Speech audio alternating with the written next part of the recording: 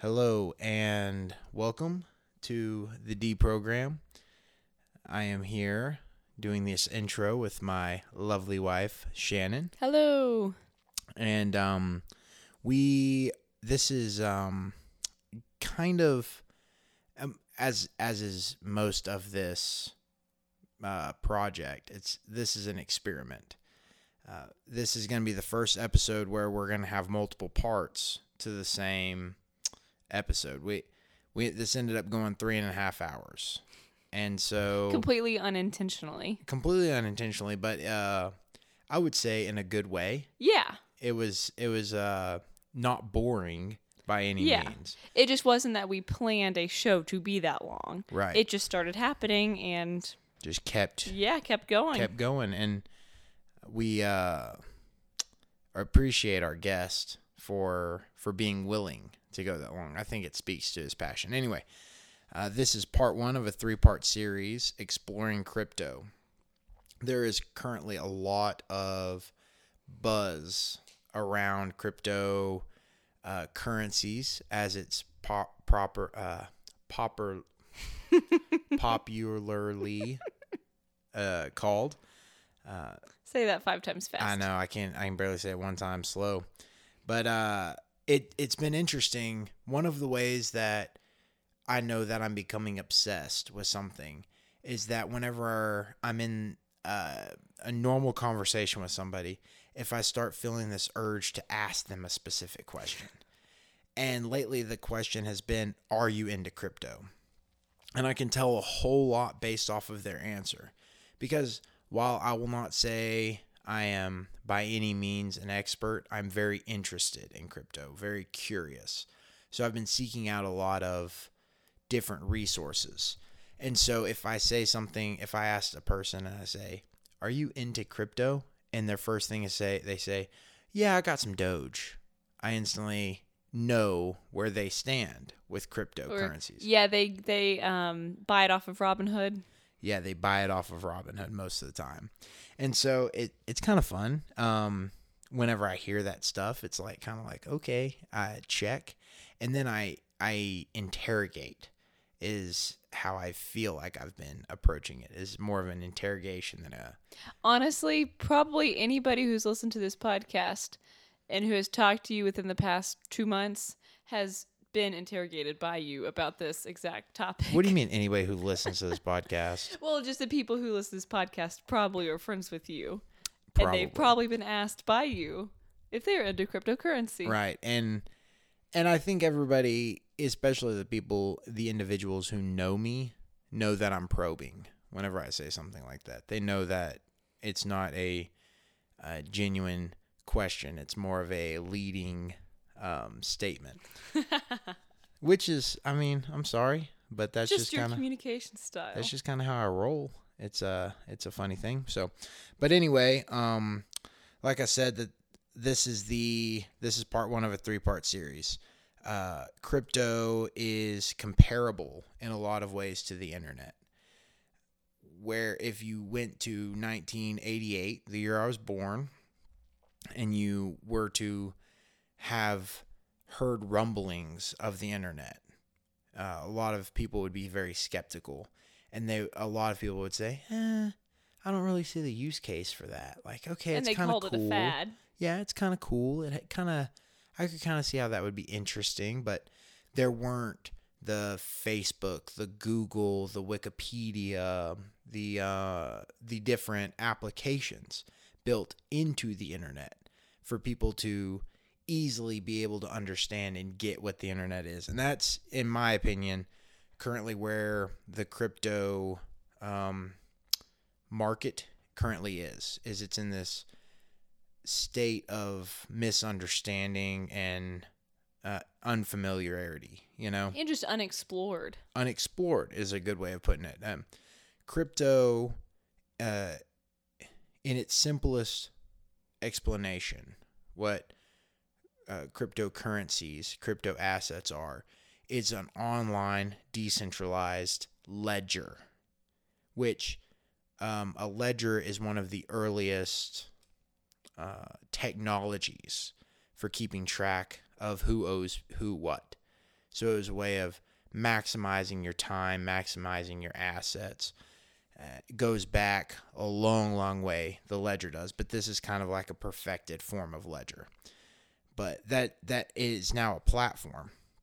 And there are different things that are building upon this platform, such as like Bitcoin is the most obvious example because it was the first really prominent form of this.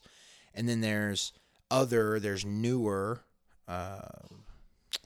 applications, blockchains in themselves, networks, you could say, of Ethereum, Cardano, Doge is an example. You can go check on the baby?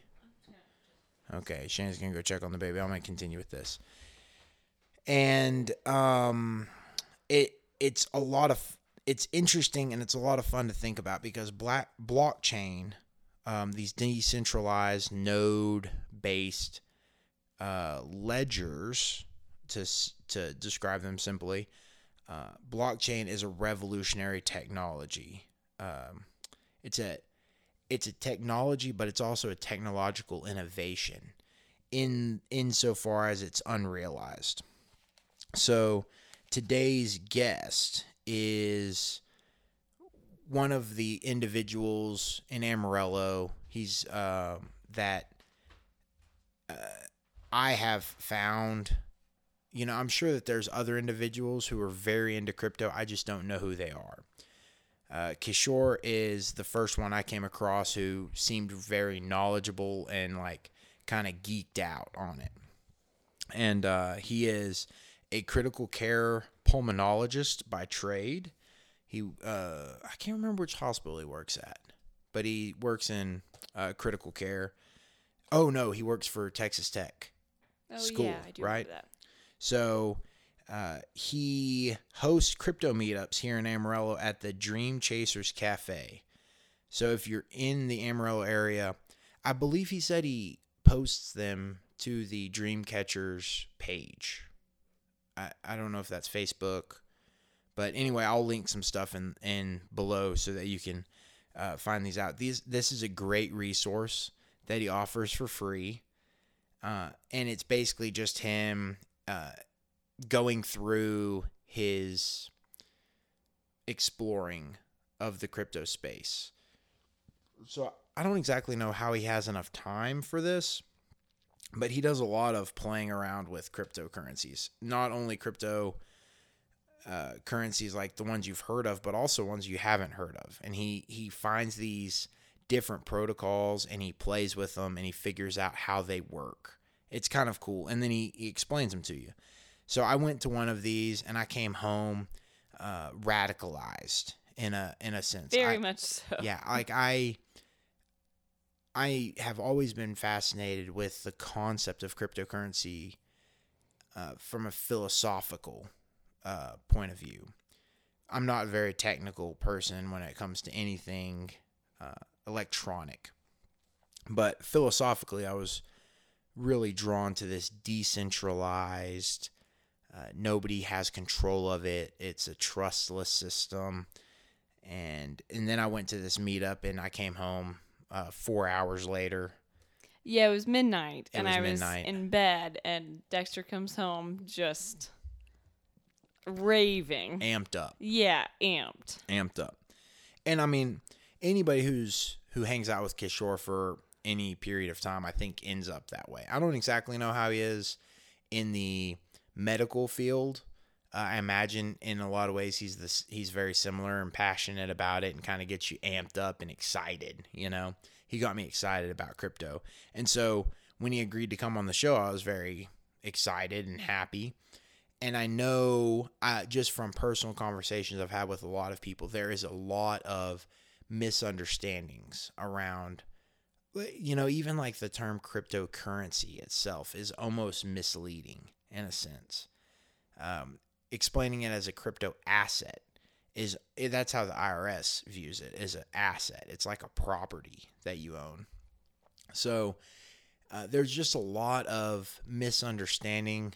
I think you get into this world even just a little bit, the information's out there. There's a ton of people putting out a ton of content. This is not necessarily a series designed to explain the very deep facets. Well, and so I was going to also add to that, like you were saying, this episode, this series, is not going to break down and explain everything on a beginner's level. It's more just talking about potential and exploring what it could be and what it already is and things like that. But I did just want to add that there's a YouTube channel called 99 Bitcoins. And that guy just does a very good job of making very simplified videos. So he has one video that's just called What is Bitcoin? And I think it's a 20-30 minute video where he just breaks it down for a very, very beginner learner. And he just has videos over all the different aspects of cryptocurrency and breaks them down. So if somebody really wants to just learn, I would direct them there. Well, and I'll have several different resources listed in the description below, but one of the other ones that I would advise is Bankless. That's the podcast I've been listening to. If you just go into Spotify or wherever you listen to podcasts and type in Bankless, there's a ton of info there. Anyway, all that to say, this is not necessarily fully encompassing, like... Oh, yeah, there's so much stuff that we did not talk about. Yeah. There's a lot more to it. This is just really to, hopefully, if you have some questions about crypto, this will spur you to do your own investigation and do some more research. And like I said, maybe try to attend one of Kishore. What were you going to say? Oh, I was just going to add that I think, if nothing else, this can hopefully just show others what the potential of cryptocurrency is. Just that right. I think Kishore does a good job of just discussing the whole realm of possibilities with it. I think a lot of the conversation around crypto especially recently, has been co-opted by Elon Musk. Elon Musk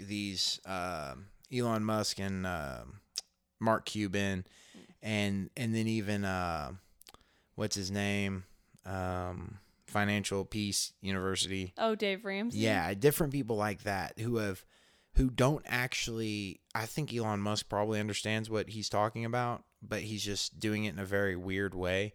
But a lot of the conversation has been around like becoming a Doge millionaire. Right, it's quick money. And they equate it to gambling. Right, like I think Dave Ramsey looks at cryptocurrency as gambling. When sure you can do that, but it doesn't. I mean, it's not meant to be that. Right, and so that's kind of one of the things I wanted to address a little bit with this series. A couple of the things we cover in this specific part 1 is how this is kind of a Pandora's box of sorts. It's already been opened. It's out. Bitcoin may fail. Ethereum may fail. But blockchain technology is here to stay. It's like the internet. It's not going anywhere. And it probably will permeate every aspect of our lives and societies unless we get hit by like an asteroid or a huge solar flare or some sort of apocalyptic event. So one of the things we talk about is how this maybe will erase the need for a bank or a centralized type control mechanism. We talk about how this is programmable money. It's slightly different than the dollar in that sense. It's we address the haters a little bit. We talk about how it is imaginary in a very interesting and I would say profound way. It's definitely a perspective shift. It's a perspective shift. At first I thought that if somebody said, well, that's just imaginary money, at first I thought that was like a derogatory thing, but now I'm realizing that it's not a flaw. It's actually a feature of a lot of this stuff, and it actually makes it more sound money. we talk a little bit about how game theory plays into a lot of this stuff, which, a lot of economics is game theory to begin with. And then the gamification of economics is another topic that we cover. So this, this portion of it was an hour and 11 minutes is what it was. So we cover a lot of stuff. We talk about a lot of stuff. The babies were being turds. Babies, yeah. So, we had them trying to sleep in the other room. We were recording in the living room, and Shannon had to get up a couple of times. They weren't sleeping. They were not sleeping. They were turds. So, bear with us a little bit in that. This is a real live podcast. Not live, but life. So we're real people, and Kishore is a real person, and he gave us a lot of his time. So I'm really glad that we can highlight some of the stuff that he said and some of the knowledge that he really dropped upon us. So this series seeks to demystify a lot of the world of crypto assets and decentralized finance. And so money is only valuable so far as it is trustworthy. And blockchain is the perfection of the ledger, which is essentially maximized trust. So anyway, that's my intro. I'm going to tackle a couple of quick announcements real quick. Hopefully you can check out our website. If you're listening to this, I'm sure you can easily find our website, thedexterprogram.com. I have some short stories up. I'm going to be posting some more short stories very quickly, very soon. I've got, I think the only one I have up currently is, what was I titled it? I'm sorry. The Liquid Courage? Yeah, Liquid Courage. Sometimes I get, You forgot the title of your own work? Well, I run through so many different titles of one piece, like while I'm writing it. Because like I'll write a line and I'll be like, oh, that is the title, And then, so I'm actually really proud of that piece. Like, I really like it. I think it's my favorite one you've written. Really? Your favorite one? Yeah. Okay, that's cool. So, I really tried to tackle a maybe controversial topic in it, or abrasive maybe. I don't know. I feel that story in some ways more so than I have a lot of my stories. Does that make sense? Yeah. I don't know if I'm saying that right. Anyway, hop over and read that if you will, and let me know if you like it or not. Another thing is to jump over onto our Reddit. We have the Deprogram Reddit page. To this date, I don't think anybody has even looked at it, which is fine. Hey, we're new. We're getting there. Well, it will happen. And a lot of this is me trying to learn how to do this stuff. Yeah. So one step at a time. So I hope you join me on this journey, but a lot of this is personal growth as well. But hop over to the Reddit. We're going to have I'm just going to open a crypto sub. So if you're interested, if this episode gets you riled up, or if you enjoy it, hop over there and check out the crypto sub Reddit underneath the Deprogram. And I'm not sure if it'll be the next episode or the next episode. I don't know if I'm going to throw out part 2 of this, or we're going to go straight into Fight Club.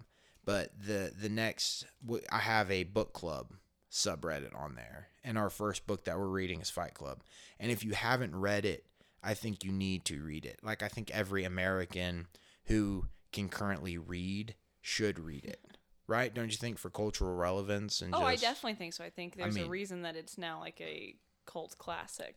I think it's a cult classic right now, but eventually, maybe in like 20 years, 20, 30 years, it'll be taught as a classic. Oh, I fully agree. So go ahead and read that, and then hopefully one of these episodes we'll do over Fight Club, and I think that's going to be a really fun episode. I've got a great guest lined up for it. He's a super nerd, and we'll have a great conversation. I'm going to go ahead and announce real quick that this is kind of a test recording of some new equipment. The equipment that the old new equipment that I had bought. That's confusing. Yeah, was sketchy. Don't you think? I mean, I didn't have a whole lot of. I don't know anything about it, but all I know is that after every episode, Dexter would say, "Well, let's see if this worked." Yeah. Like, okay, that's not good. Yeah, it was dicey. It made me real nervous, but so I really upgraded to like a big boy system now. So we're rocking and rolling in the the most professional amateur way, if that makes sense. So I'm really excited to get this new equipment, and hopefully you can tell a difference in the recording really soon. So we're recording this on a Tuesday, and is it Sunday? We're going on Clemente's Corner. Yes. We're well, doing. You will be. I am a maybe. No, you're in. My parents are watching the kids. Oh, okay, cool. So we are going on. I've been on the show one time, and it was a long time ago, and it was a lot of fun. I really like Matt. He's a local comedian and podcast host, and he invited us on. So we're going to go on that. So be on the lookout for that. I'll be posting it in our social and stuff. And then the last announcement is the Coben Puckett Invitational Bull Ride Rodeo. I think it's only bulls. Wasn't it only bulls? Just bull riding? I think so. Anyway, this year it is July 10th, 2021. It's at the Amarillo National Bank Center. And this goes to benefit the Press On Foundation.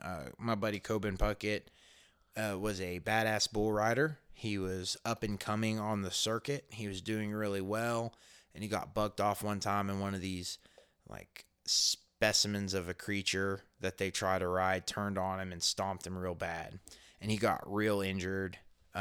Really, it's a miracle that he even lived through it. I mean, a miracle of just, kind of unbelievable when you hear his story.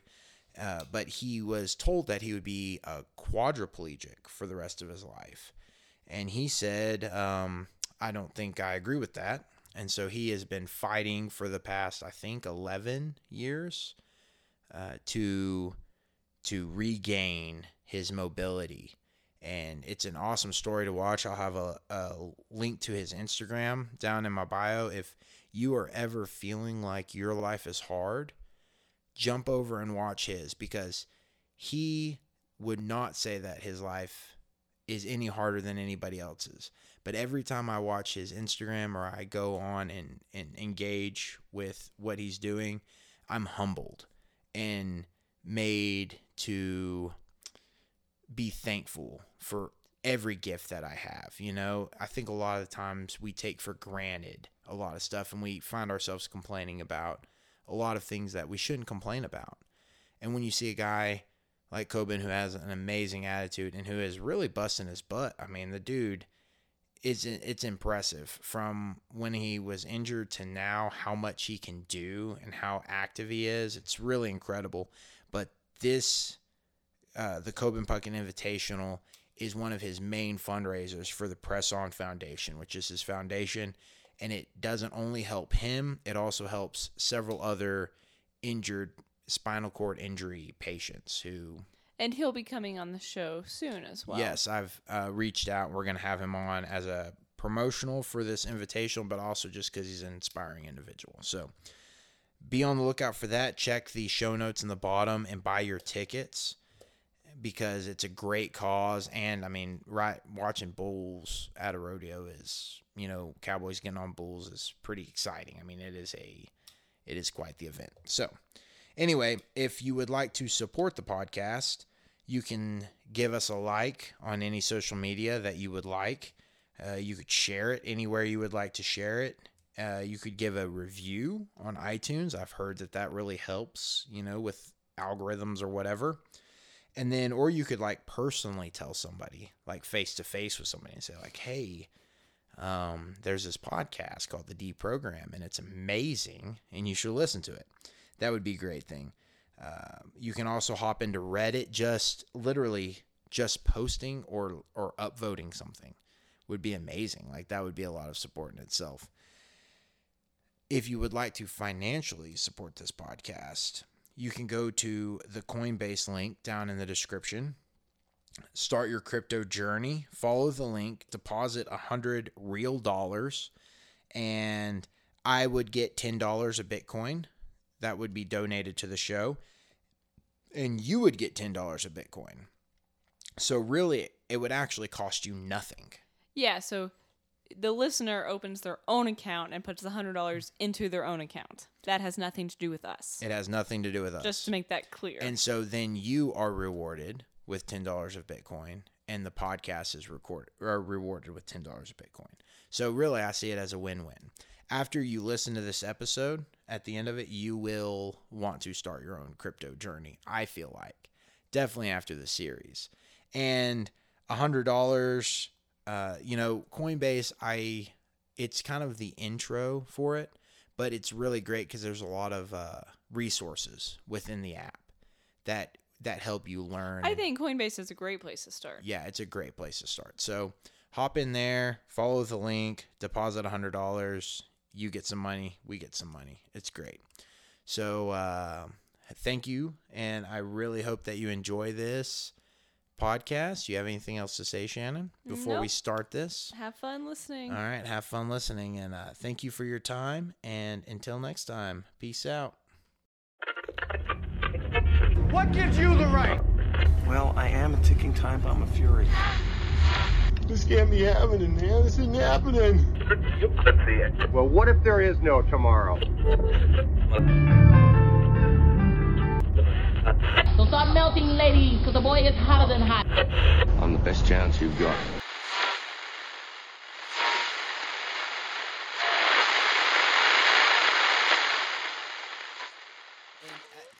And it's not. I think it's more than just the question of like putting money into something. Like hardcore, like early adopters of this, like really weren't doing it to get rich. Yeah, they understood that this was like the future of everything. It's just amazing because without him, I'm not sure I would have heard about it. Right, but it is the better way to describe this is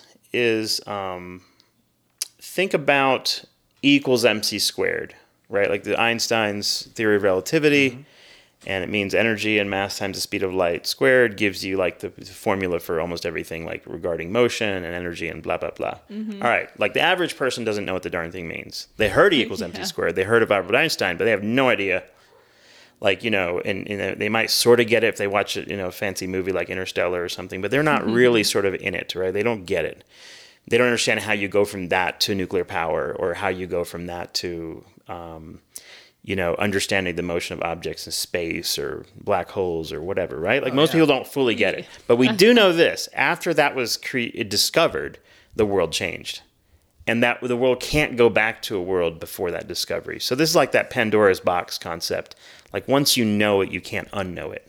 Like imagine erasing equals MC squared from society. I think the best way to describe the Bitcoin white paper, the initial description of all of this, the best way to describe it would be Pandora's box. Once opened, its impact is so profound, you can't unknow it. Yeah. All forms of money, all forms of transaction, how the internet works, nothing can actually ever work the same again. Once you know this, it's like the unknowable. It's like it's a secret you can't unknow. I don't know how to say this, but like that's what it is. And then I think what it was is that level of profoundness was never fully like described when people first started describing this. Because where did we hear about? Because you wouldn't know. Even. But you and me heard about Bitcoin where? Like when Mt. Gox got hacked and hackers and someone accepted it as ransom and blah blah blah. So the news likes to mostly post garbage. Even to this day, today, if you were to watch CNBC on why Bitcoin's price dropped, it's just 99% nonsense. Right. It has no relationship to the nuances of why the price might have dropped or what happened. And it's pure guesstimation, quite frankly. I mean, actually, just lazy journalism. And what that's led to lazy journalists is you and me are lazy consumers, or lazy understanding of what really is going on. Do you think it's lazy journalism? Or do you think it's more malicious than that? I don't think so. Having met many journalists and just many people, lay people or whatever, I think most of us just don't get it. Like, in other words, if I was a journalist covering Bitcoin, I'd be in the same boat as these people. Like, I just didn't know enough about it to report about it. Does that make sense? Like, you don't even know what the right questions are. Oh yeah, well that's one of the things. Right. All right, let's jump into this. Kishore. Yes. Yamalachili. Yalamanchili. Okay, I've been saying it a little bit wrong, but it's so fun to say. Yeah. That's how I've been referring to you because by now, most of the guys that I work with are pretty tired of hearing crypto talk from me. And Right. granted, I don't know anything. So, Sure. but I was going to start with, well, first off, just give like just a brief intro as to who you are. Well, I do pulmonary critical care medicine at Texas Tech, basically a doctor by trade, but I've been into sort of computing and technology and this and that for forever. So, I can reasonably understand this subject on at least some core level, not so much at the level of an active programmer, for example, but a pretty good understanding of the nuances of this. Kind of a jack of all trades, so I understand the general principles of business, economics, stocks, whatever, so I kind of understand where this sort of fits to some of the bigger picture.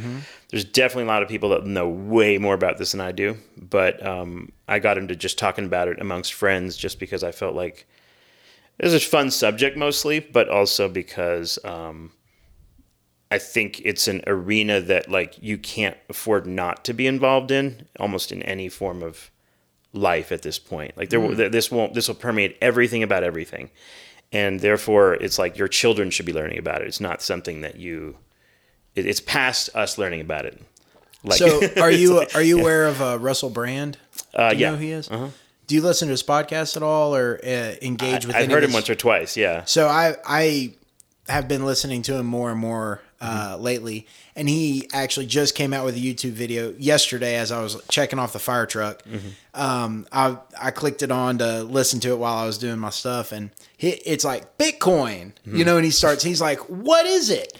And it was funny because the video he was referring to that he said he went to listen to like learn about it, he said he got halfway through it and realized it was a video for children. He was literally watching a video to teach him about Bitcoin, right?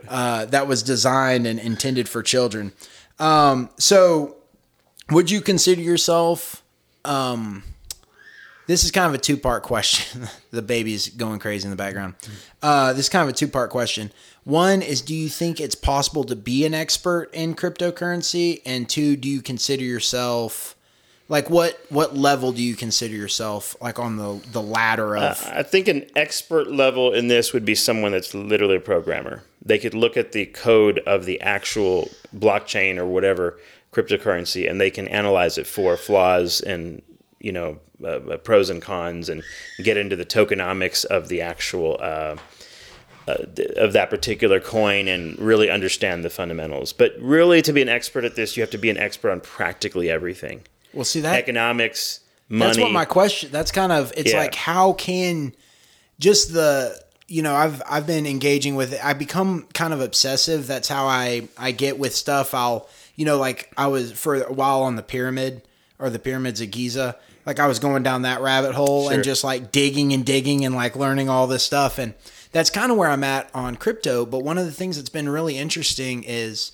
I'll listen to a person for a little while and I'll be like, this is the person that knows it. Sure. And then they'll have a conversation with another person and that person will kind of engage them. Like I watched Mark Cuban went on Bankless podcast, which is one that I've been really engaged with.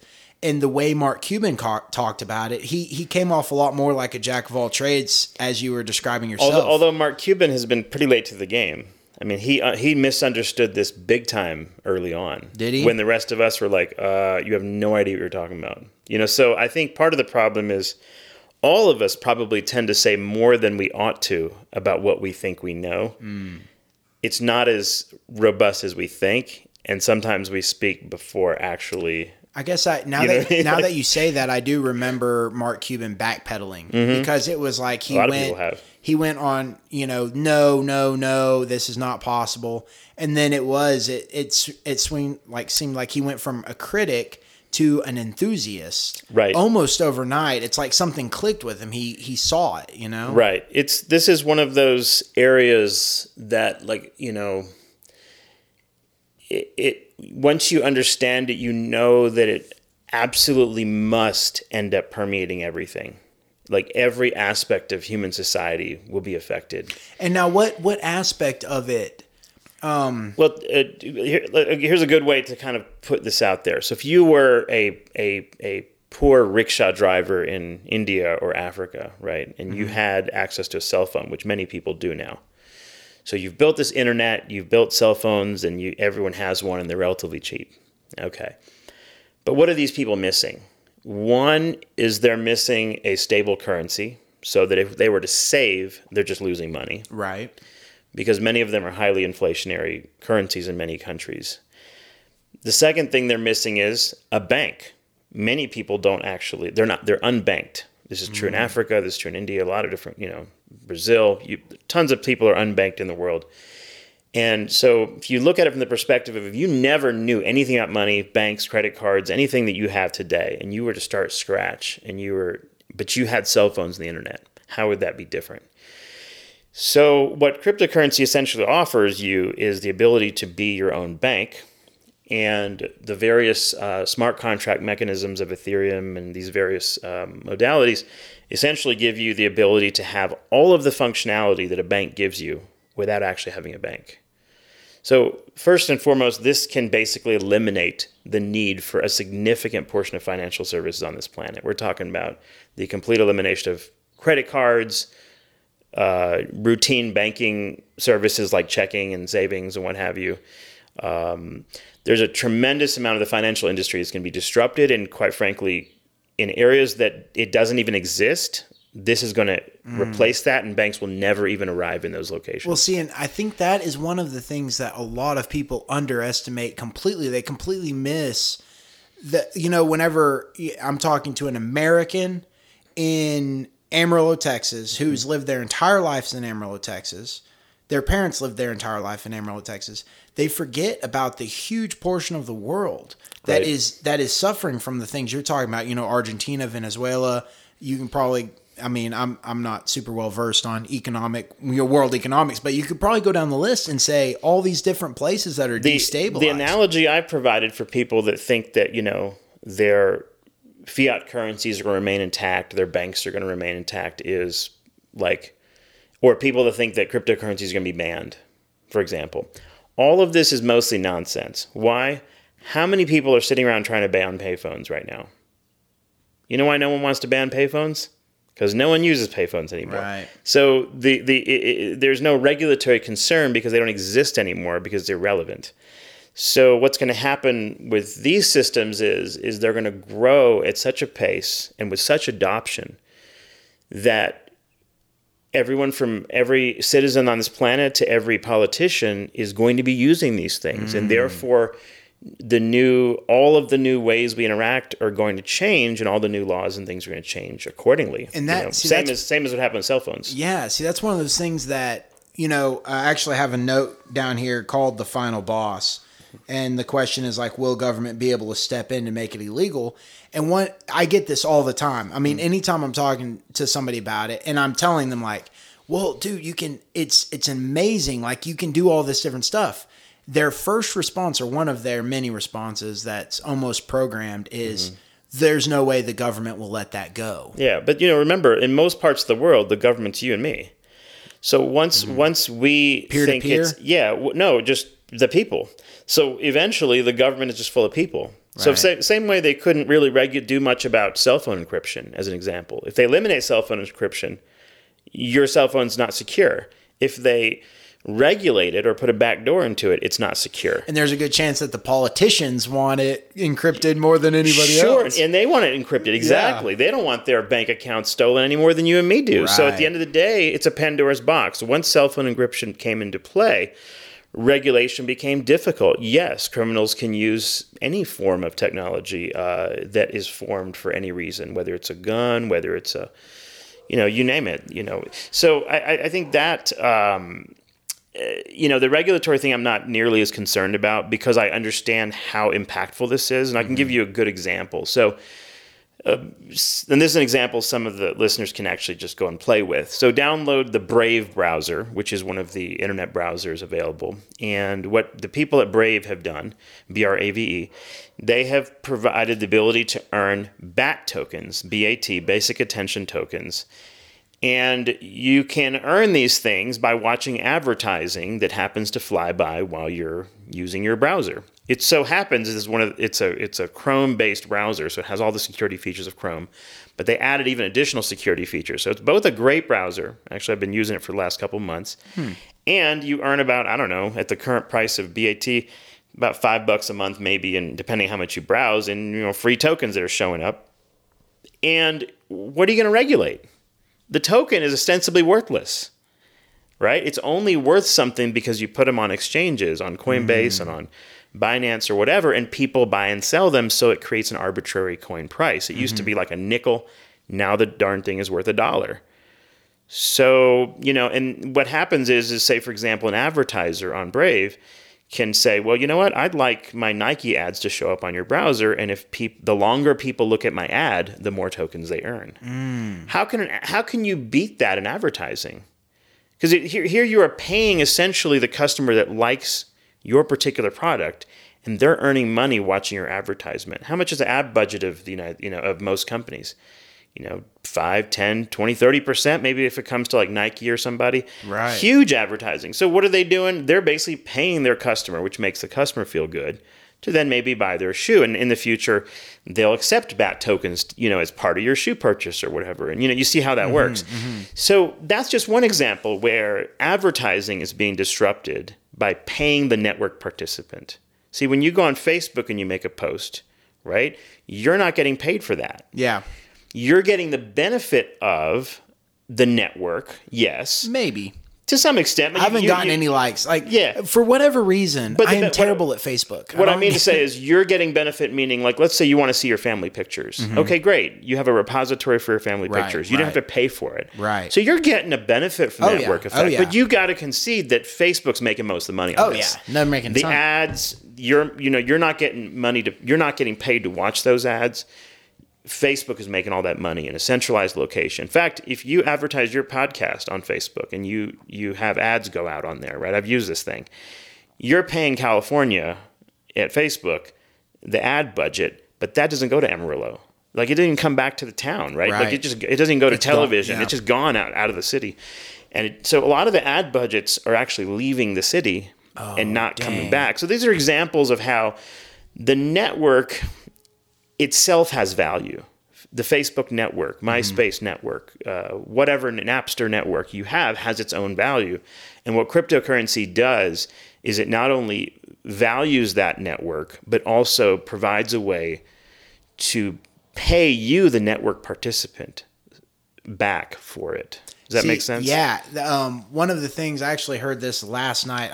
Like I said, I've been kind of delving in a little bit too much, definitely too much. But one of the things that I heard, which in my opinion was revolutionary, and it was so simple, is pool lotteries, no loss pool lotteries. Okay. So I could put my Ethereum, I could take 5 Ethereum, or not 5 Ethereum, 0.0065 Ethereum, and I could put it into this pool. They take that pool, they use it to produce equity or, to grow the pool or whatever. And then they pick at random somebody who's in that pool to pay them for being in that pool. But you can pull your Ethereum out of it at any point in time. You just take yourself out of the lottery. So it's this really weird thing where it's like, I'm not losing anything, but I'm gaining the possibility of hitting it big. It's kind of a weird stuff that you never think about. Yeah, I mean, every and this all goes into game theory. Every video game, every board game, every economic game that's ever been devised can be programmed into the newer smart contract based cryptocurrencies, just like you're mentioning. And people can earn money for the same way you earn money in a bank for theoretically earning interest. You can provide liquidity in these systems, and they'll use your money by you parking it there, and they'll pay you transaction fees, for example. So, for example, you know how credit card companies charge a business, 2% or whatever, when you swipe your credit card there. The difference is here in cryptocurrency, the big difference is those transactional fees go to either the business or to the customer, or partly to the blockchain itself, where those fees go off into paying interest rates on coins and things. So what gets eliminated in the middle of all that? MasterCard and Visa, which has basically been a leech on our system to some extent anyway. They were interesting when they first came out, and it was great that I could go to India, swipe my MasterCard, and I can use it there. The exchange will happen in the background, and I can buy something at a store there, right? That's awesome that they created all that. Oh, yeah. But here's the thing. That's then. This is now. Now you can eliminate all of that, and the business doesn't get charged 2.5% or whatever those numbers are anymore. It's a little bit like Blockbuster Netflix. Yes. Blockbuster's like, they did something amazing. They spread, movies to a huge number of people. Right. But then they just stopped. They didn't continue with it. They didn't make it interesting or more user friendly or more convenient. And so then they were outpaced, and then they couldn't even. The same way Blockbuster had stores, right, where you went and walked around and you got rented a video, or payphones were a thing. All of those things disappeared because the technology made it completely unnecessary to have those things at all. And, and the more programmable this money becomes, the less of the levers of traditional finance have to even exist at all. And, credit cards are just the one thing that I describe a lot of because, like, a lot of people use them, obviously. Right. And you understand the benefits of using a credit card, even, because, you don't have to have cash in your pocket, and, the business doesn't have to deal with all the, cash drawers if you've ever worked at a business and you had to kind of mess with all that and then count it and then take it to the bank and deposit it. So even the business is like, well, whatever, I'll pay the 2.5% fee and whatever. It's just going to save me labor time, right? Now you can even save that. So really you're going to basically this is all going to take entire industries by storm, I would look at it this way. Every single industry you can think about will have its own tokens, whether that's, hotels, whether that's, your taxi cabs, things of this nature, or even more specifically, you could have a cryptocurrency, but the smart contracts vary per industry.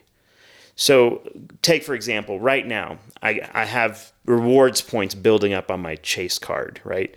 You know how they give you 1%, 2% rewards. Why do they do that? They do it to suck you in, right? It's like they want you to stay on their card, and they want you to keep using Chase cards so that their network builds, right?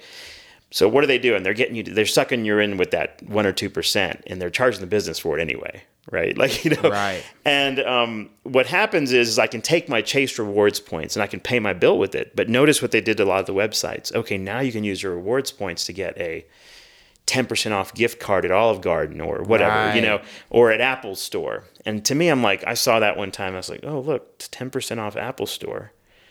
That makes sense because I buy Apple crap. So now I can take my rewards that I got from this thing. I'm not going to convert it back to cash. I'm going to convert it to another password or code, which is essentially a gift card. And I'm going to use that gift card, and I'm going to scan it because I got to scan the thing to send it to Apple, right? You use your Apple Store app and you park it there. And now I have money I can use to buy my next computer or phone. What did Apple get out of it? Well, they got a sticky customer that's going to come use it. I got 10% off the darn thing after I already got 2% off my cashback credit card thing. So I feel like I'm getting rich, right? So you can see how you get sucked into this. And you can take that and multiply it by infinity, and you get the capabilities of what cryptocurrency can do. You can literally have all of that blocked into an Ethereum smart contract, and you eliminate the need for the credit card company, all of that, but you can still have the rewards and whatnot. Okay. It's weird, I know. Yeah, no, it's super weird. How about we roll back? Mm-hmm. So I've got a little note saying addressing the haters. Okay. You know, kind of the skeptics. So what do you say to somebody? Oh, and we're joined back by Shannon was having to be a mama for a little bit. Our children. Yeah. I'm telling you, man, these boys are out of control. They know when we have something planned. Oh, they yeah. know. Yeah. They're like, oh, we got to ruin this. But, okay. So we're just getting to addressing the haters. So, what do you say to somebody when they say it's all imaginary? It isn't even real. That's one of the most important like leaps that you end up making. And so when you're going to find it real is the moment you start participating in it. You'll be like, oh, wait a minute. Someone is paying me to watch the internet. Like on Theta, someone's paying me to watch videos. Okay, I get it. Like, okay, instead of the advertisers getting paid and YouTube getting paid, now I'm getting paid? I promise you, the haters melt away within moments when they realize they're actually getting paid to do all the crap they normally do every day.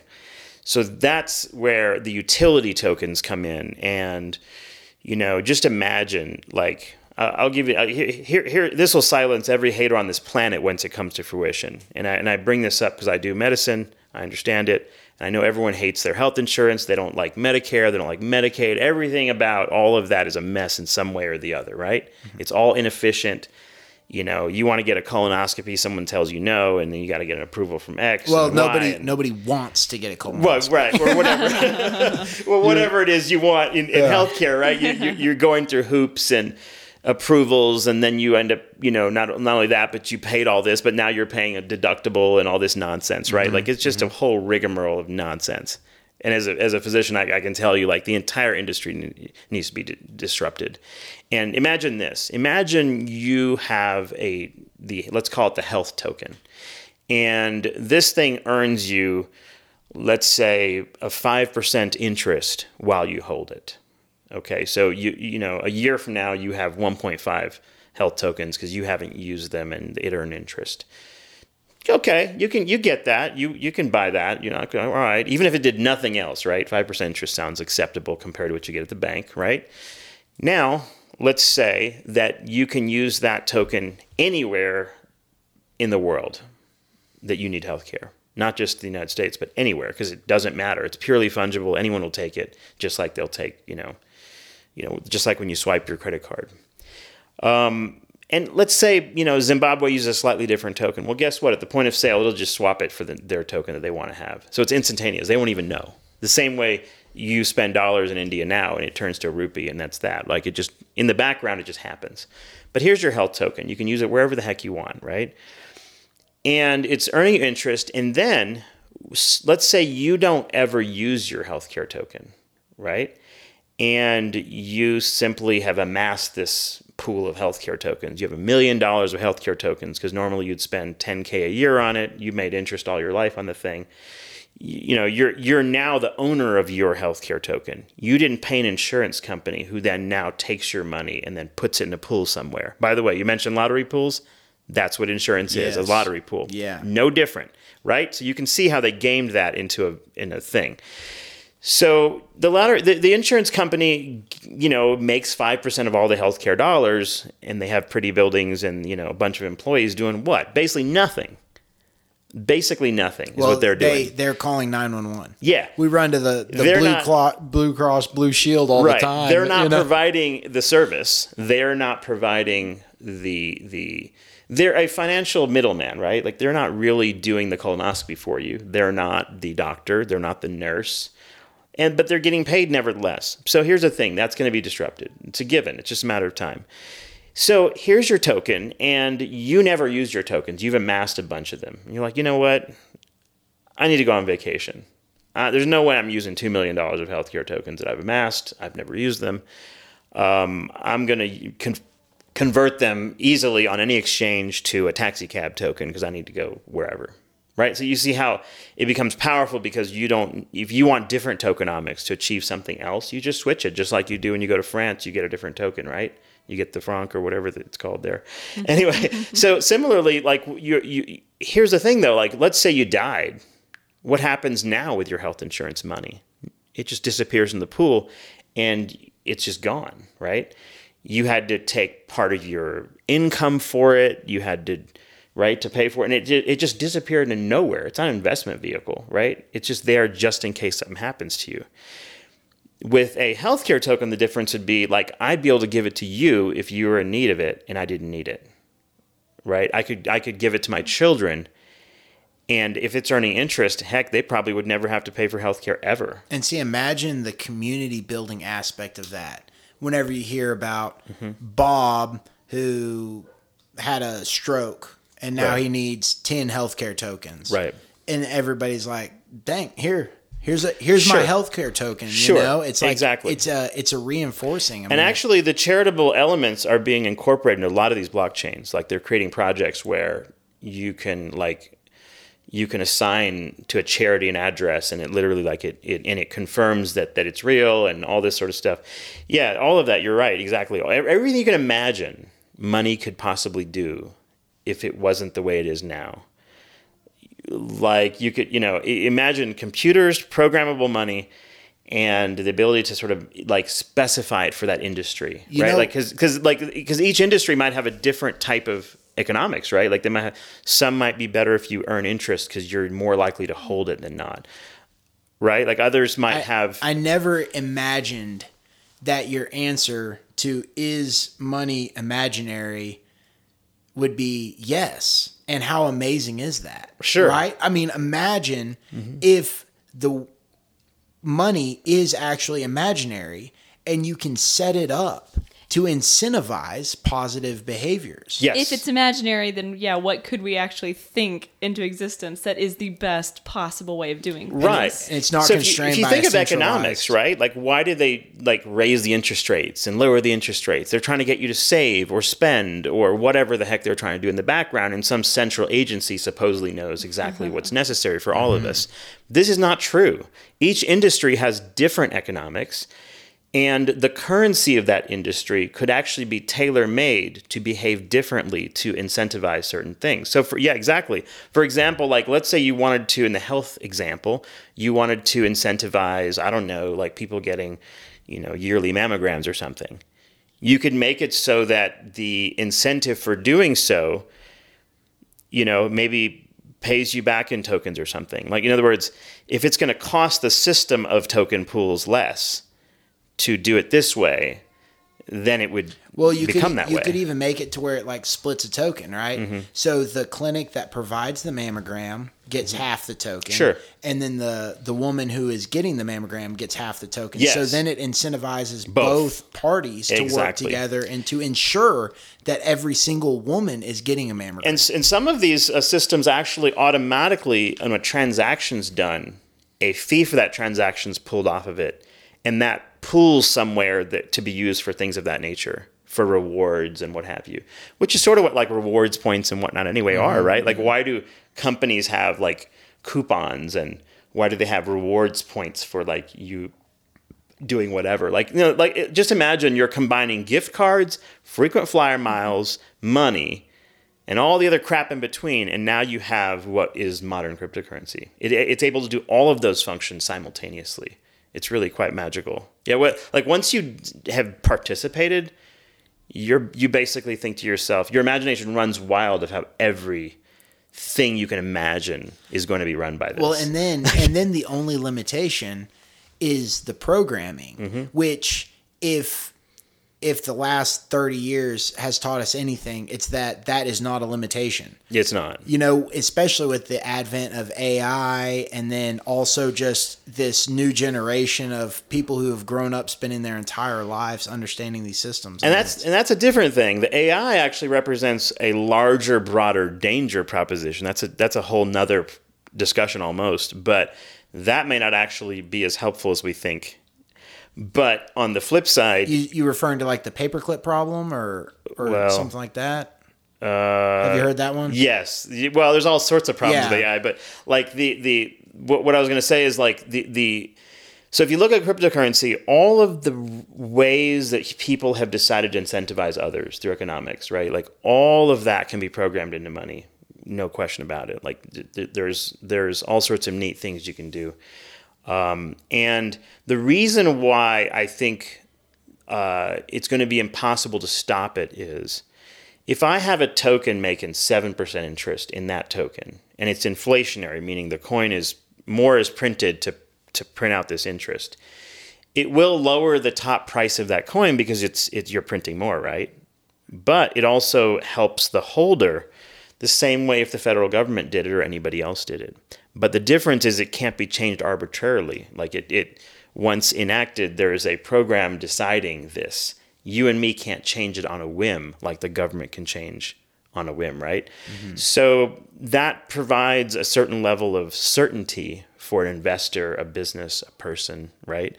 And it's almost the difference in like a fixed interest rate versus a variable or something like that in a house. It's certain, you might want a variable if you get a good deal out of that. You might want a fixed if that works out for you.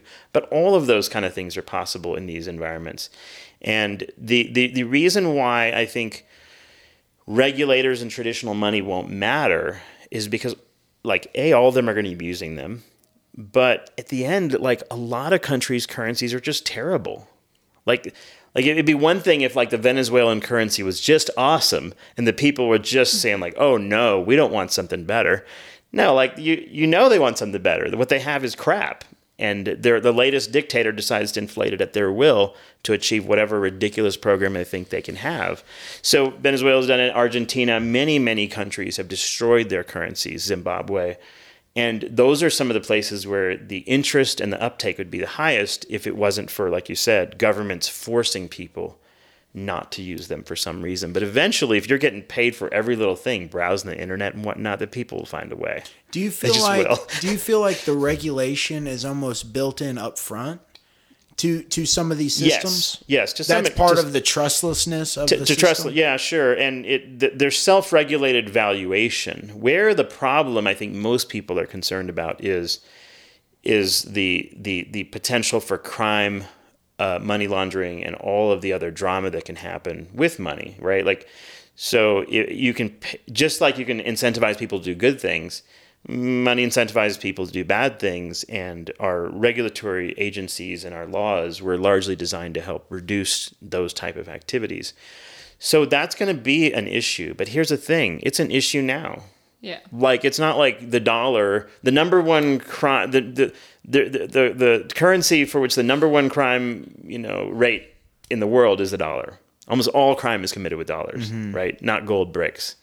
Right, so it's not like you didn't. You're not stopping crime by using dollars. You're not stopping crime by using or Bitcoin by using or whatever. a federally regulated currency. Sure, Yeah. Which it is kind of interesting. I've faced that in just the very little bit. I mean, I'm talking. I am to even say that I may be like out of the beginner novice stage and into the like intermediate novice stage, but still bottom rung of the ladder. But one of the things that's interesting is there is this natural resistance, I think, to change. And the way it manifests is by stating the status quo. They're like, well, exactly. Well, what if this happens? And I'm like, that is currently happening. Right. Well, what if this happens? It's like, well, that is currently happening. You can't argue against the future by saying the present is going to happen. Yeah, I mean, the best example probably of this to describe, like, to most people easily is if you have heavily encrypted cell phones, I could send something criminal to you and no one would be the wiser, okay? Like, and that's happening now. Mm-hmm. On the other hand, if I make it so that cell phones are not encrypted, well, then they're completely useless because you can't do anything important on them at all, right? There's no privacy, then you have another set of problems. It'd be like your brain. If you could be policed for everything you thought of, meaning your brain was not a black box that I could, that's hidden from me, right? That, just look at how the right not to incriminate yourself, for example, in the Constitution. How would that be problematic if now your peripheral brain, which is your phone, can simply be opened by anybody, and you're writing everything you care about in there? It's sort of your peripheral brain already, right? It's sort of, yeah. To some extent. And We're all cyborgs. It's becoming more so the day by day is like every moment we use it says something about who we are, right? Well, and it's interesting too, because like, as you were saying that, the first thing that popped in my head was 1984 with doublethink and all of this different stuff. And it's like, that's the society that you really, if you're trying to police everything negative out of society, you end up with a society that is very negative. Exactly. You police all the bad things out, or all the good things out as well. Right. The thought police problem, which is what like the 1984, that all of that has been. It's a funny thing is people have been thinking about this stuff, free will and all the other elements. I mean, since the founders of the Constitution, all of these are conversations that Aristotle have been had forever, and we are now coming to the pinnacle of those worries. Because now you literally have money that, like Monero, which is completely untraceable. Like, besides the fact that I bought it on Coinbase, like I send it somewhere, it's going into the black box as far as anyone's concerned. Yeah. If you send $100,000 of Monero somewhere, and someone audits you, then you would have to tell them, I suppose, where you sent it. But you have the right not to incriminate yourself, so they can't really force you to tell you anything. Yeah. Right? Like they just can't. So, and Coinbase can't figure it out because once it's gone, it's just gone. Like they have no idea, right? Yeah. So so all of the things that we traditionally look at in traditional law enforcement are going to change. We're simply not going to be able to police people that way anymore without having a totalitarian state. Yeah, which is interesting because I don't know, I guess, have you thought about what the police force would have to look like with cryptocurrency? Instead of the dollar, like what would that have to look like? Or does it even matter? It might wind up being a weird, like just anarcho-capitalist state. Like it may not be possible. I mean, heck, right now, the amount of nonsense on the internet tells you we're basically there already. I mean, like realistically, like come on, every form of ridiculous exploitation and anything that people thought was, pretty prude, like you like or whatever, that thought was risque back 20 years ago is now just like plastered whatever. Everywhere. Yeah, there are only a few things on this world that are like truly like you absolutely should not do, and taboo, and then they'll go after you for that. And even that, I don't know how good of a job they're doing. Right, like a terrible job actually. Terrible job. I listened to a podcast about that, and it was super unsettling when they talked about. It was specifically over child pornography. Right. And they were talking about how these tech companies could shut it down. And then they were talking about the super small budget that the U.S. government is like assigning to these things. And it was like, as I was listening to it the whole time, I was like, either this is a completely false thing and it's sensationalized and it's blowing this out of proportion, or this is a huge problem and nobody's talking about it. But the crazy thing is, I'm going to give you the really unsettling problem, and that is that really cryptocurrency has led to another phenomenon, which is going to really blow your mind, and that is the decentralization of everything. There will not be a way to regulate anything because nothing will have a home.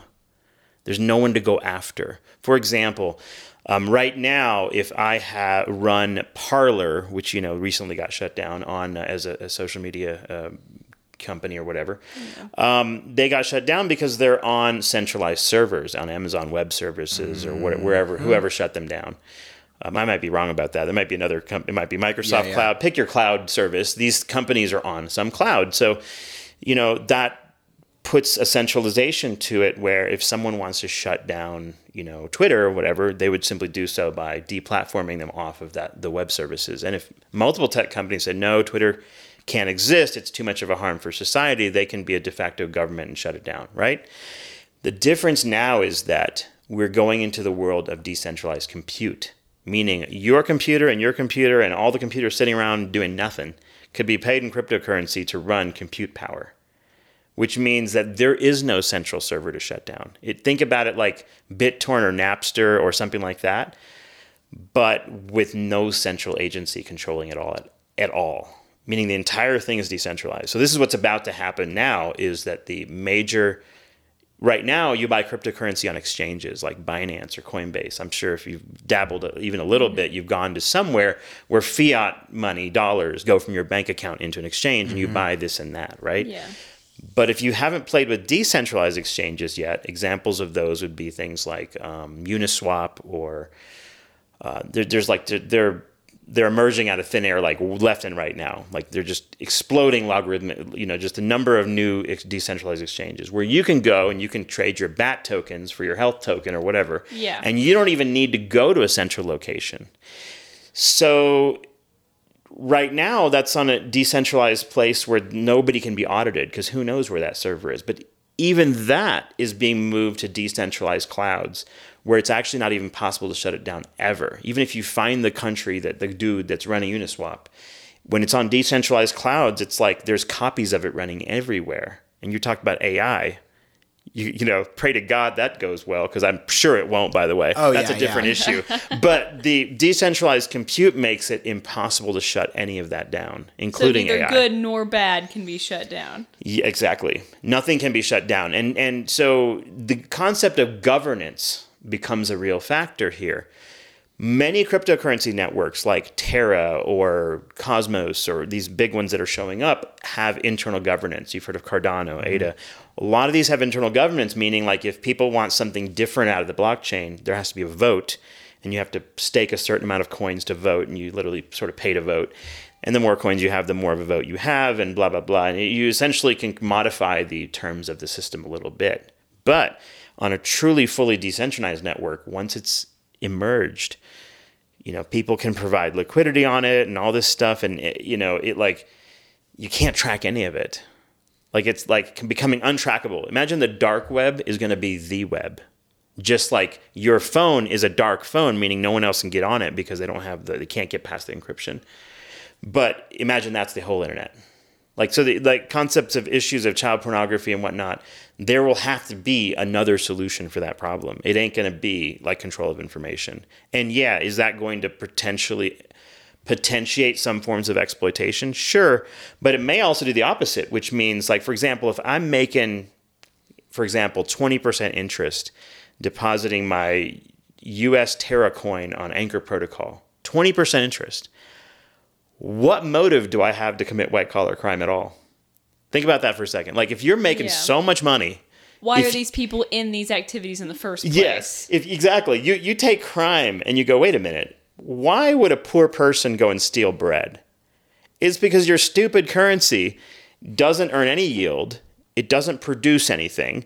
They have no bank, and there's no place, even if they worked, to get ahead, because they have no way to grow their money or grow their value by holding it, right? Like normally if you defer your gratification as a child, you can save, for college or whatever it is you're going to do, and you're going to be able to do more with it over time than you would right now, right? So it's deferred gratification.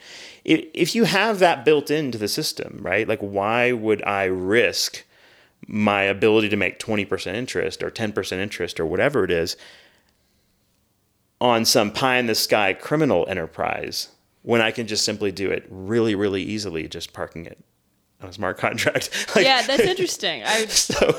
So you eliminate the need to do crime indirectly if you have like certain methodologies. But here's another crazy thing. So like look at what's happening with artificial intelligence and machine learning. Well, let's talk about machine learning. Artificial intelligence is a little bit more intense, but machine learning would be like, okay, like now you could have one computer on this planet, let's say IBM Watson, and you could have it replace all the radiologists in the world. Why? Because you can feed that one computer hundreds of millions of x-rays of someone's chest, and you can even feed it the pathology reports of every single one of those. So based on a certain size and density of nodule and like image texture, whatever the heck it looks for, you know how spy satellites can find your license plate. I'm sure you can find a lung nodule in a tumor, right? So you program this computer to see millions and millions of images. No human being is going to be able to see a million images, right, in a training period, right?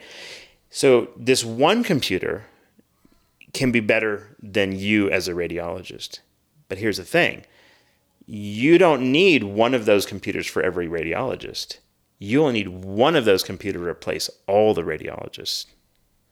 So here's the problem. What are people going to do with this type of automation when a lot of the things we take for granted in terms of why we work no longer are necessary? And that's why people have been talking about universal basic income and all this, and depending on which side of the political aisle and monetary philosophy you have, you're going to have a real strong feeling about that one way or the other. Because obviously one person's going to say, well, if you give away money, what's their incentive to do anything? On the other hand, if there isn't anything worth doing, right, that they're going to net you any money, what are you going to do to eat exactly? How are we going to share goods and services if it's not clear, right? Like what I'm going to do for a living if computers are doing all this crap for me. Because here's the thing, if we get rid of MasterCard, Visa, banks, okay, we get rid of finance, health insurance, just look around you, just drive around town and go, wait, how many businesses are going to disappear the way Blockbuster did? We just talked about that, right? Like I can go right through the city and name all of them. Title insurance, Stuart Title, I'm just making up names here as I think about them out loud. Real estate, right? Like all that's already going to web-based anyway, right? Like you go on, oh, look, Zillow has such and such. Well, and why deliver goods to a grocery store at all? Sure, exactly. Why not just send them right to your home or whatever? Yeah, why not do? And seeing this is one of the things that's super interesting, and I wonder if somehow this conversation is connected to a larger, means of quantification. Suicides have gone through the roof. Right. Depression's through the roof. Probably, any metric, like, did you follow Andrew Yang's run for presidency at all? Do you know who he is? I know he is. He's running for, like, mayor now. Sure. And that's one of the things I actually really, like, resonated with me when he was saying it, is he was saying, okay, if we measure the United States progress or, level of achievement by the stock market and the GDP, we're doing great. Mm-hmm. But like, let's switch that over to drug abuse and suicides, right? Sure. We're not doing quite as well in some regards. And so it's kind of one of those things that it is interesting, like just especially dealing with some of this stuff. It's just like, is there a way, because one of my questions is, I looked back at some of the turn of the century whenever there was modernization, and they actually referred to people as wage slaves. Mm-hmm. People that were giving up the family farm, right? Selling out on the family farm and moving to town to make better wages. Wages, right. Right. And so but a different life. Right. They gave up one thing in order to achieve the other. Like now we have people so specialized that they can't grow their own food. Right. They can't do anything for themselves. It's like you having your own business versus working for somebody, working for a corporation or something. Or like even taking a step further back and growing your own food to where you can trade that with your neighbors. That almost is your form of currency, is what you actually produce individually. Right. And I don't know. It's just a weird thing because I hear that all the time whenever people start talking about machine learning and AI and just the possibilities that a revolutionized world leads to people not working. And there's do you know who Terrence McKenna is by any chance? Mm-mm. He was a psychonaut in the 60s. He ended up dying in 2000. He had some wild ideas. But one of the things that he said is he was like, isn't that the point? Like, wasn't that the point? What's the point? Wasn't the point the whole time to not work? But so the life, liberty, pursuit of happiness problem, and like when you go to like, what are the core values people care about? People have always been wondering about these things and how technology is going to modify those things. It's going to modify them in some fashion. Like, for example, here's a great example. Think about this, and this goes back to the cryptocurrency world a little bit. So when Ultima Online and EverQuest, these are some of the original major multiplayer online video games came out. So the people that played in these things, myself included, were pretty hardcore about it. To the extent that, people were...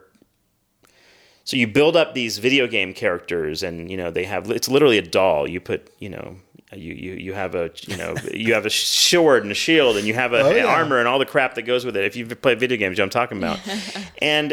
But the interesting thing is the items in these games became harder and harder to get. If they were too easy to get, it was dumb. There's no game.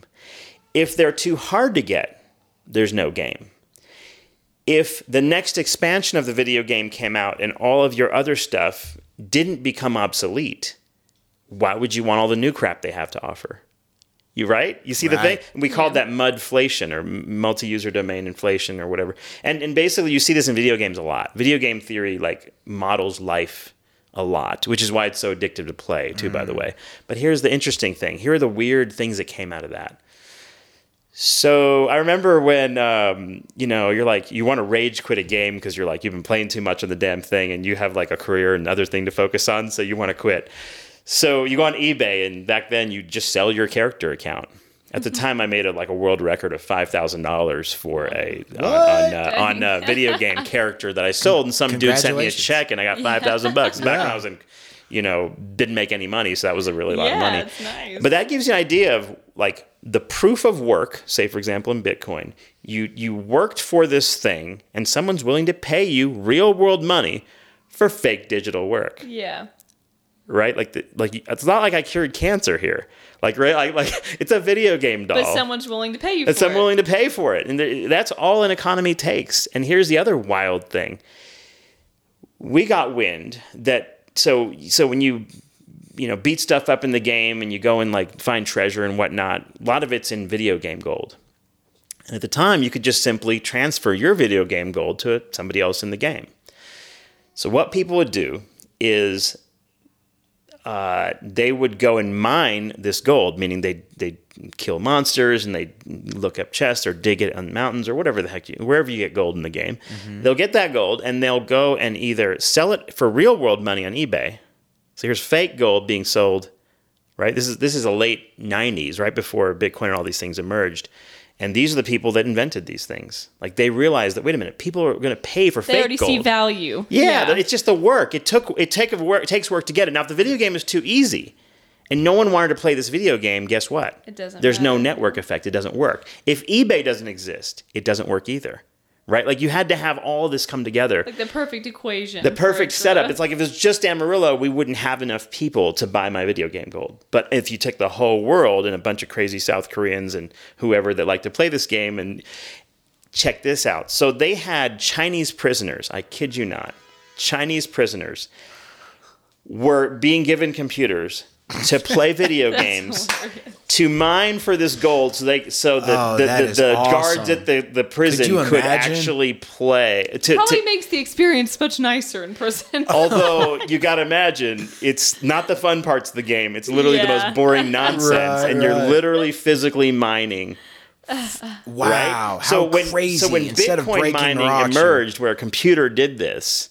Now it doesn't seem so weird, does it? Yeah. The difference is a Bitcoin miner is a chip that essentially does this for you, and you skip all the video game nonsense. But, yeah, that's really interesting. But actual energy and machinery has to go into making this so-called gold. Well, right? see, and that's one of the issues that I think a lot of people run into with this world, with the cryptocurrency world, is unless you were a nerd, you don't see the potential, right? Unless, I can think of specifically a lot of guys that I work with that whenever somebody was like going in and playing like World of Warcraft, or I can't think of, they'd be like, "Oh, nerd, I'm going to throw this football," and and I'm not going to be a nerd or whatever. And then,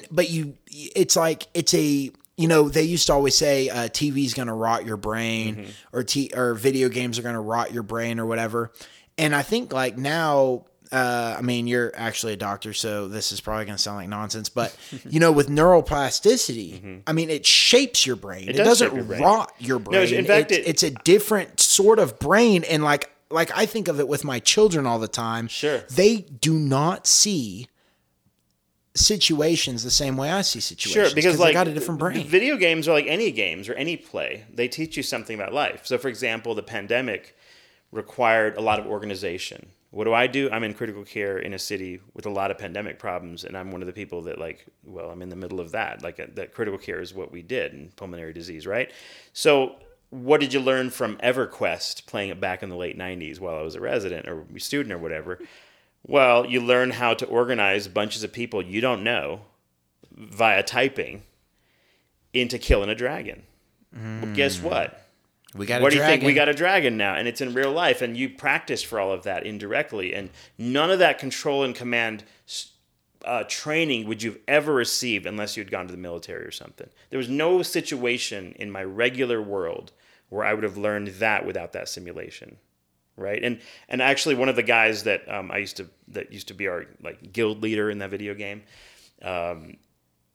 was just amazing. I mean, like the guy had tremendous leadership capacity, and it came through just even in sentences on a computer. Like we weren't even on microphones and headphones at the time. It was just typed. And there's just something magical about the guy. It's like an alpha personality on computer.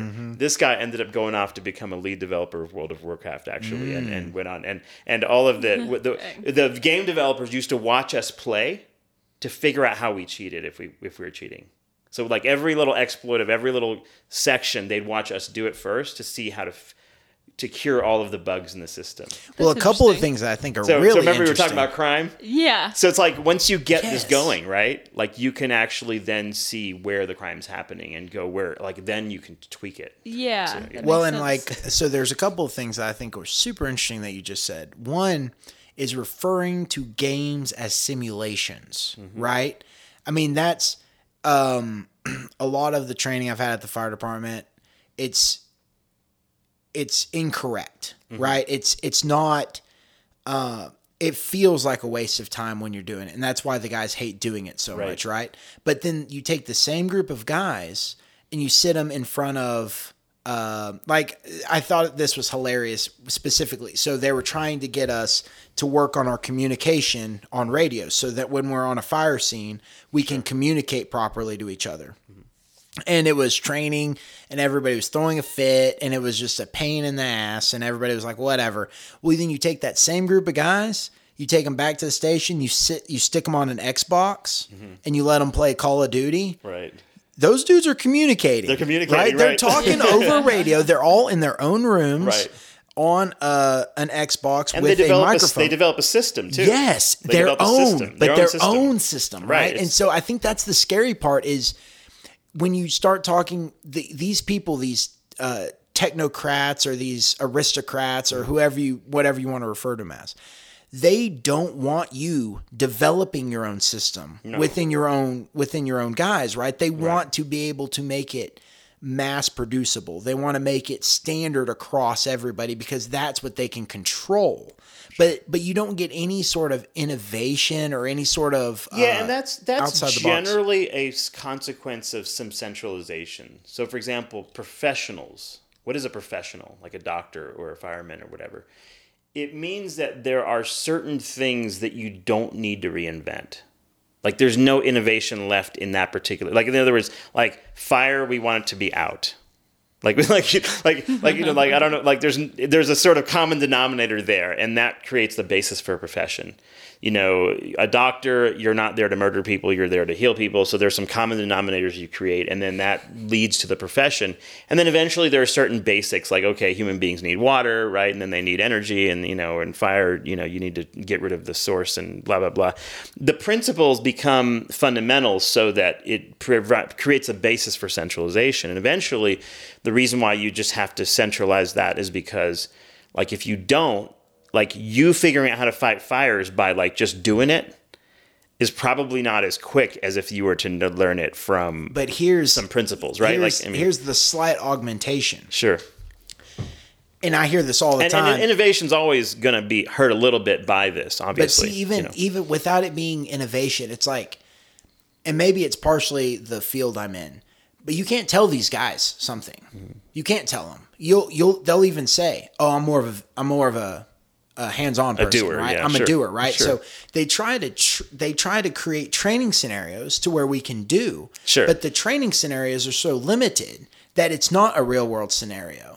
So what you end up realizing is that what truly makes you a professional firefighter is that you have fought fire multiple times, right? It's so like all of the training that leads you up into that spot is almost, I wouldn't say it's a mute, but a lot of that stuff has to be forgotten before you can become a true professional, right? You have to open up your eyes and stop trying to run their game plan. You got to look at the smoke.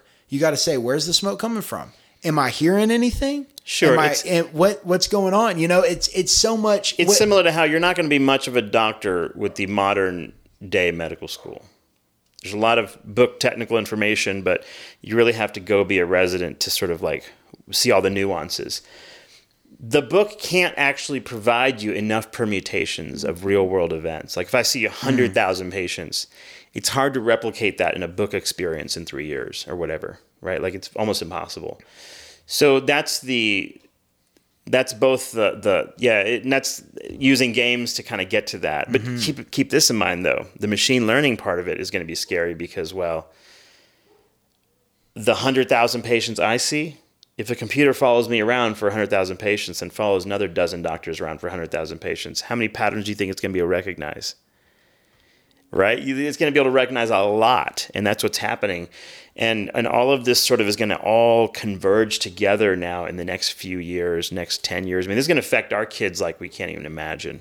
Right. It's going to really come down like a ton of bricks on them, and they don't even get it. Like they don't get, like they just don't see, they don't even realize. And like none of what we're talking about is being taught in schools, as you might imagine. This is what kids would learn if they watch YouTube or something, or listen to a podcast well, and or something. it was another slight aside where I was going to say a lot of this cryptocurrency stuff, like the way I'm encouraging people to donate to the podcast is by using my code on Coinbase. Okay. And your wallet address. Yeah, or whatever. yeah. And hey, you know what? You get $10 a Bitcoin. I get $10 a Bitcoin. It benefits us both. But one of the reasons that I didn't feel slimy about doing that is because the referral code concept. Yeah, the referral code. Yeah. Okay. But one of the reasons I didn't feel slimy about doing that is you, the listener, whoever does this, you're going to gain financial literacy that is going to benefit you, right, without benefiting me, right? Sure. So I actually am incentivized to try to get as many of my friends to do this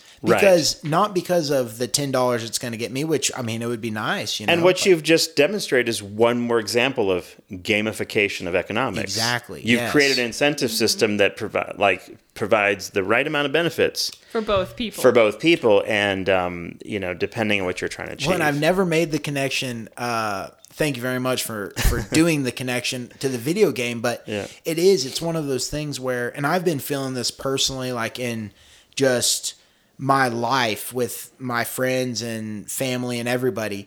You know, the feeling when you're in a video game and you're on a team with somebody who's leveling up, and you're leveling up, and if we're all leveling up together, the enemy that we can conquer is going to be stronger army. We're going to be a stronger army, right? And this leveling up concept. And what's really weird, that in video games at least, it's extraordinarily addictive. Community activity is extraordinarily addictive for human beings, to the extent that it's actually, video games can be made more interesting than real life. Because, like, in what real life scenario is average Joe going to go and fight dragon or whatever the heck you're doing in that game? So the circumstances are unusual. The type of people you can connect with quickly who all are aligned with your interest, right? Playing the game is quick. So you're not, everyone's there doing something similar. They might not have all the same times as you and all that, but eventually you find a group that works. And I remember, like, when there was a group I had and they were really elite, like we were the tip of the spear, like in hundreds of thousands of people, we were the top, like literally. Like I said, one of the guys became a lead developer of a video game himself, right?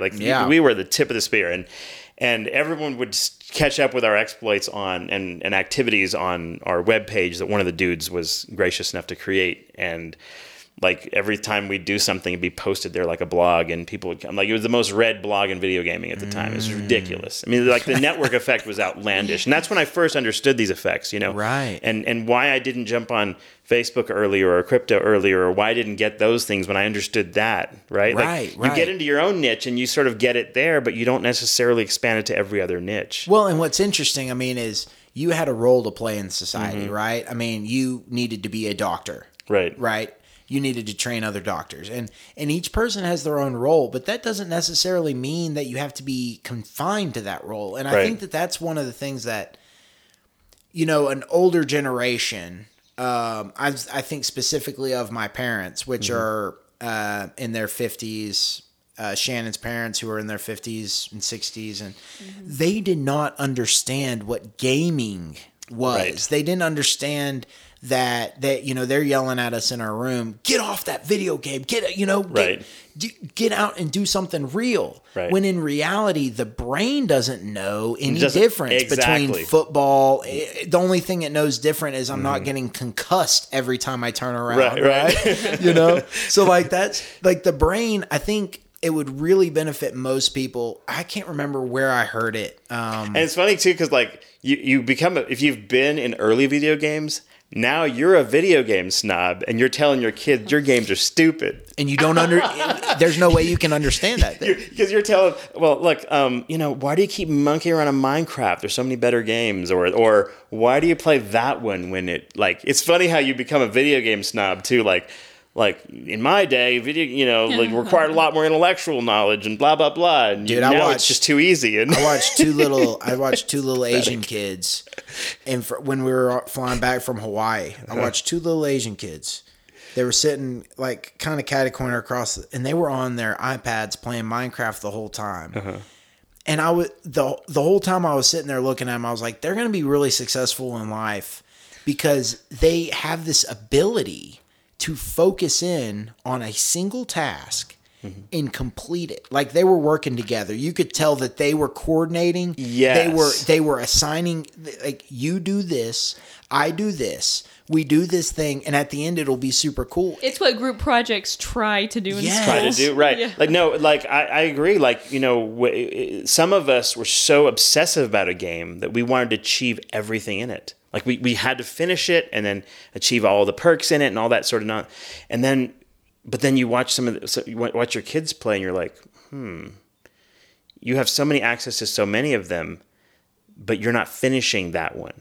It seems a little incomplete. Like, wait, you're not going to be a finisher in life either, probably then. You're not going to be the one that puts away the cart at the grocery store because you don't finish anything. So you can almost watch people quickly and you understand their behavior. Like you understand your kids better by watching how they play video games. And I think it's not weird. It's not the whole adage, which I actually kind of have grown really resentful of, but not everybody gets a trophy, right? That's a true like that's, not everybody's going to win. And if you look at our society, there's a lot of people who are by the wayside, right? That maybe had a lot of potential, but didn't learn some of those key lessons like you're talking about, like finishing something, achieving the perks or whatever. It is kind of a crazy, we've gotten a little off topic from the cryptocurrency, but I like it. I think it's all tied together. I've heard Dexter mention the idea of gamification many times before. I mean, I know for me, I had not connected that to cryptocurrency.